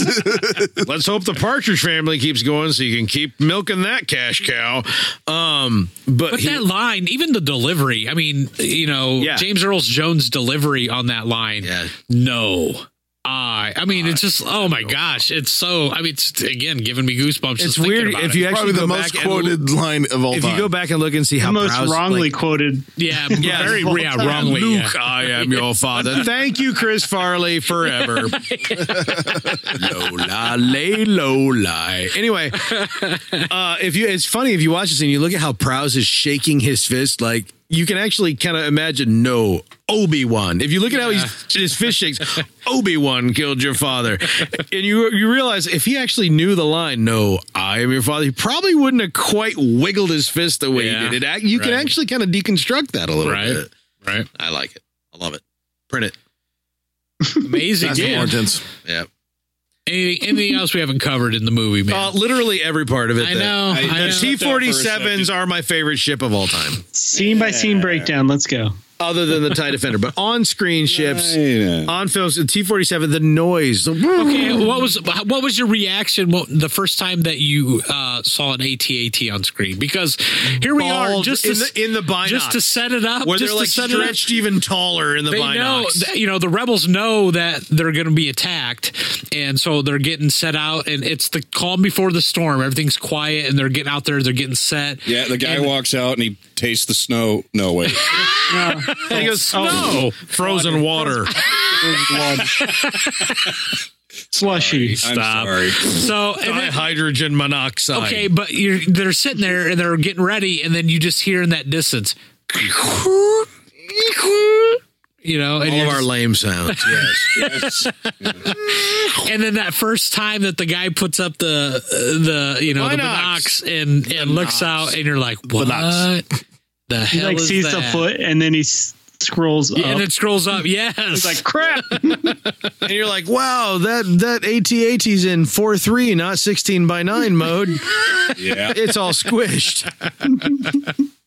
Oh, amazing, man. And it's funny, to this day, I am not a fan of mech fiction, or mecha, as some people might call it. Yeah. I don't get into people like driving like big humanoid robots or anything like that. But these giant freaking metal cows scared the bejesus out of me. It's my second like favorite you sit Star there Wars vehicle. They're so slow though. Yeah, but that armor's too strong for blasters, bro. Right. That's scary, man. Yeah, it is. They're slow because they're heavily armored. It makes sense if you think about it. Second favorite Star Wars vehicle for me. I don't know. I was 3 when I saw it. I probably squealed. I don't know. Or said, I want to buy one. Or buried yourself in a parent's arm. That might have happened. And cried like a lot. So what are we missing? Anything else? Anything else that we want? Any kind of closing thoughts on the movie? I had to duck for a quick break when we were talking about the Vader scene with Luke and, I'm your father and all that. Did we cover that he said, no, come with me? Let's overthrow the Emperor. Yeah. that was yeah. Let's rule the galaxy together as what father about and the son. fact that all of a sudden Luke's sitting there dangling from an upside down UHF antenna going, Leia, and Leia's going, wait, what? You guys smell something? Yeah. Right. Shh, quiet. You smell something? Turn. You're like, whoa, wait a minute. He can just, just reach out to her now. Another brilliantly filmed scene too is just the close up on Leia's face when he's calling out to her. Oh, the deadpan. That deadpan. Whoa, wait a minute. There's something else happening. 1,000-yard stare. Yes. He has going on. Yes, exactly. Oh my gosh, that was just brilliant, man. Brilliant. And then I love where she's like, where she's telling Chewbacca to turn around, and Lando's like, what, you want to go back? And then that fighter's back there. And then what about those fighters? And then Chewbacca about rips his head off. He's like, okay, fine. He sits back. Fine. Yeah. I'll go carabiner myself out the hatch and dangle in the wind. And speaking about being ripped up, about C-3PO being almost he died. Completely gone. Speaking of, because R2 and 3PO are the comic relief in the movie. And to me, that movie, because we make fun of, some of the lines that Anthony Daniels delivers in like Ep2 and, what a drag and blah, blah, blah. We make fun of that stuff. But in Empire Strikes Back, I feel like that is the best use of those characters. How intense is it when C-3PO gets blasted and you're like, wait, what the hell just happened? Seriously. Because it doesn't sound like a stormtrooper. It sounds like some weird alien Frank Oz voiced back there. And you're like, what just happened? But then later, he's sitting in there, Chewie gets that alarm, finally shuts off his system, like cries for a second. And then fires him up. And he's like, oh, no. What? Stormtroopers? Here, I must warn the others. Oh, no, I've been shot. And the camera does that little zoom in and and you're like, holy crap. We're literally going through almost like a CSI, trying to piece together what happened already in the movie. Right. Even though we've progressed to this point, we already know bad things are happening, but it's still that violence is now unfolding in the brilliant writing, man. Because who would think to do that? You know what I mean? Oh no, I've been shot. That line. Yeah. It's crazy good. Crazy. What's your best feel-good line from Empire? Oh, wow. Can I go first? Do you want me to go first? Go first. Yeah, you popped it. The first transport is away. away. Arms in the air! Hip hip hooray! There's like three guys who look like, I was told to put my arm up. And those scenes that really, because you knew there was a rebellion in A New Hope, but it really felt like a rebellion. Yeah. And like a band of people that were really, pulling for each other. And right after that, I like how Luke talks to R2. Like he's his pet, like he's his dog. Yeah, right. He's like, we're not rendezvousing with the others, R2. We're going to Dagobah. And R2's like, and Luke's just like, manual control Luke's just for a like, while. yeah, I'm gonna keep it on manual control for a while, buddy. Everything's cool. We totally escaped. Everything's chill. Everything's fly. And I'm just like, I love that little you're my buddy. It's gonna be cool. Yeah. I'm going to pat you over the dome when you puke in the swamp lady. Right. I love the Luke R2 dynamic, which is actually one of the reasons why I'm so sensitive to the lack of use of R2 in the newer movies, is that the Luke R2 dynamic was actually a major part of something that was important to me. Right. In those films. And, Anakin never had that level of rapport with R2. In the prequels, which is fine. He didn't need to, but Luke did. It was huge, really. Right. R2 is just inquisitive, like, what are we doing? Huh? What are we doing? Huh? Are we going for a walksies? Going for a ride? We're going for a ride? Settle down, R2. We're going to hang out with a swamp little green dude, probably. Like all of that, I just absolutely adored. Yeah. In terms of it's the biggest point in the movie where it's like, okay, that first 45 minutes or the first 30 minutes was super intense. Yeah. Yeah. So everybody take a breather. Right. Those of you who need to go out and get another popcorn, go ahead. All right, we're going to circle back around. Yeah. I love that. For me, that the feel good that the first transport was, that was transferred to me. I mean, everybody in the command center stopped and cheered. The pilots the troops getting slaughtered out on the fields by the AT-AT. They didn't cheer because they were getting slaughtered, but how cool was it? Stand by ion control. Yes, and they shoot a Star Destroyer and it's like, oh no, vacuum doesn't work anymore. And it just starts floating to the planet. How cool is that? Good stuff, man. Oh, yeah. I loved the first meeting between Han and Lando. okay. When it's real tense at first. And they do the throw a punch thing, which is now continuitized And then by the Solo movie. And then Lando's laugh as he grabs him and hugs him and hey, hey, yo, pirate, so good to see you. Oh, yeah, perfect. But the fact that Han he wasn't sure. Right. Yeah. Oh, geez, I don't know if we hate each other. Yeah. Actually, Thought we were good. I love thinking that Han never saw Lando again after he won the Falcon from Solo. That's literally the first time. The last thing. Lando's not a system; he's a man. Literally, I haven't seen this guy since I pissed him off so bad, twice. Right. And then he comes up and he throws the punch, and I was like, oh, wait, okay, everything's fine. Maybe they never did siege. Maybe they talked on the space phone. I love the idea that they never ever interacted again until he saw Lando and he's like, well, okay, here's a wild card. He's a friend of mine. Feel good lines, Howie, Garrick?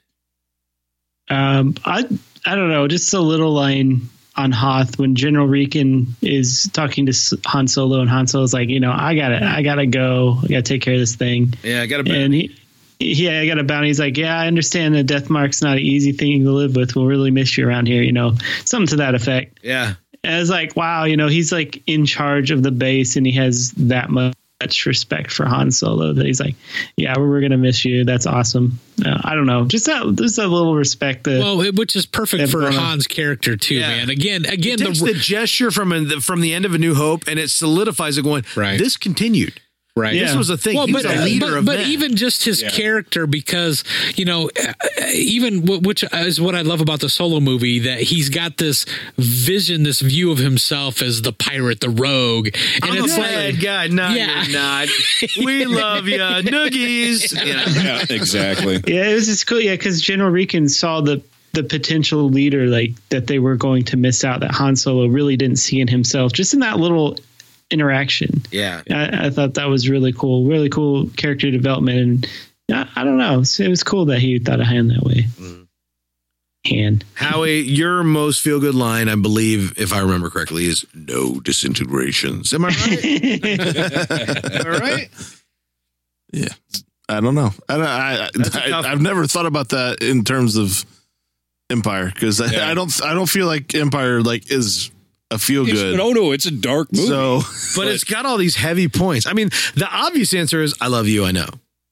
That's the obvious answer, but it's nice to point out all these other nuanced moments. You will be. You will be. Don't fall asleep.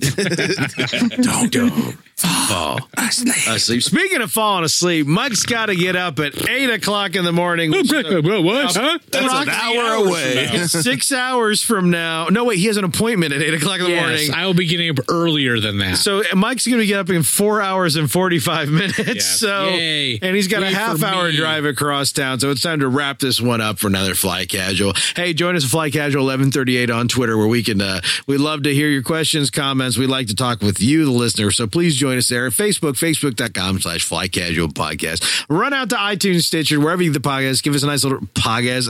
I'm not even, my enunciator's broken.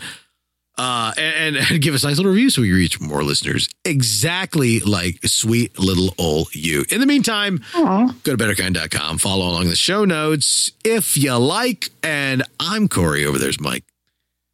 So, yeah. Over there's Howie. If you go onto StarWars.com, you will find original reviews of Empire Strikes Back. Ooh, interesting. A little homework for the chitlins at home. Over there's Petrie. Nice to be back briefly. And Garrett. We are your father. And we're Jelly.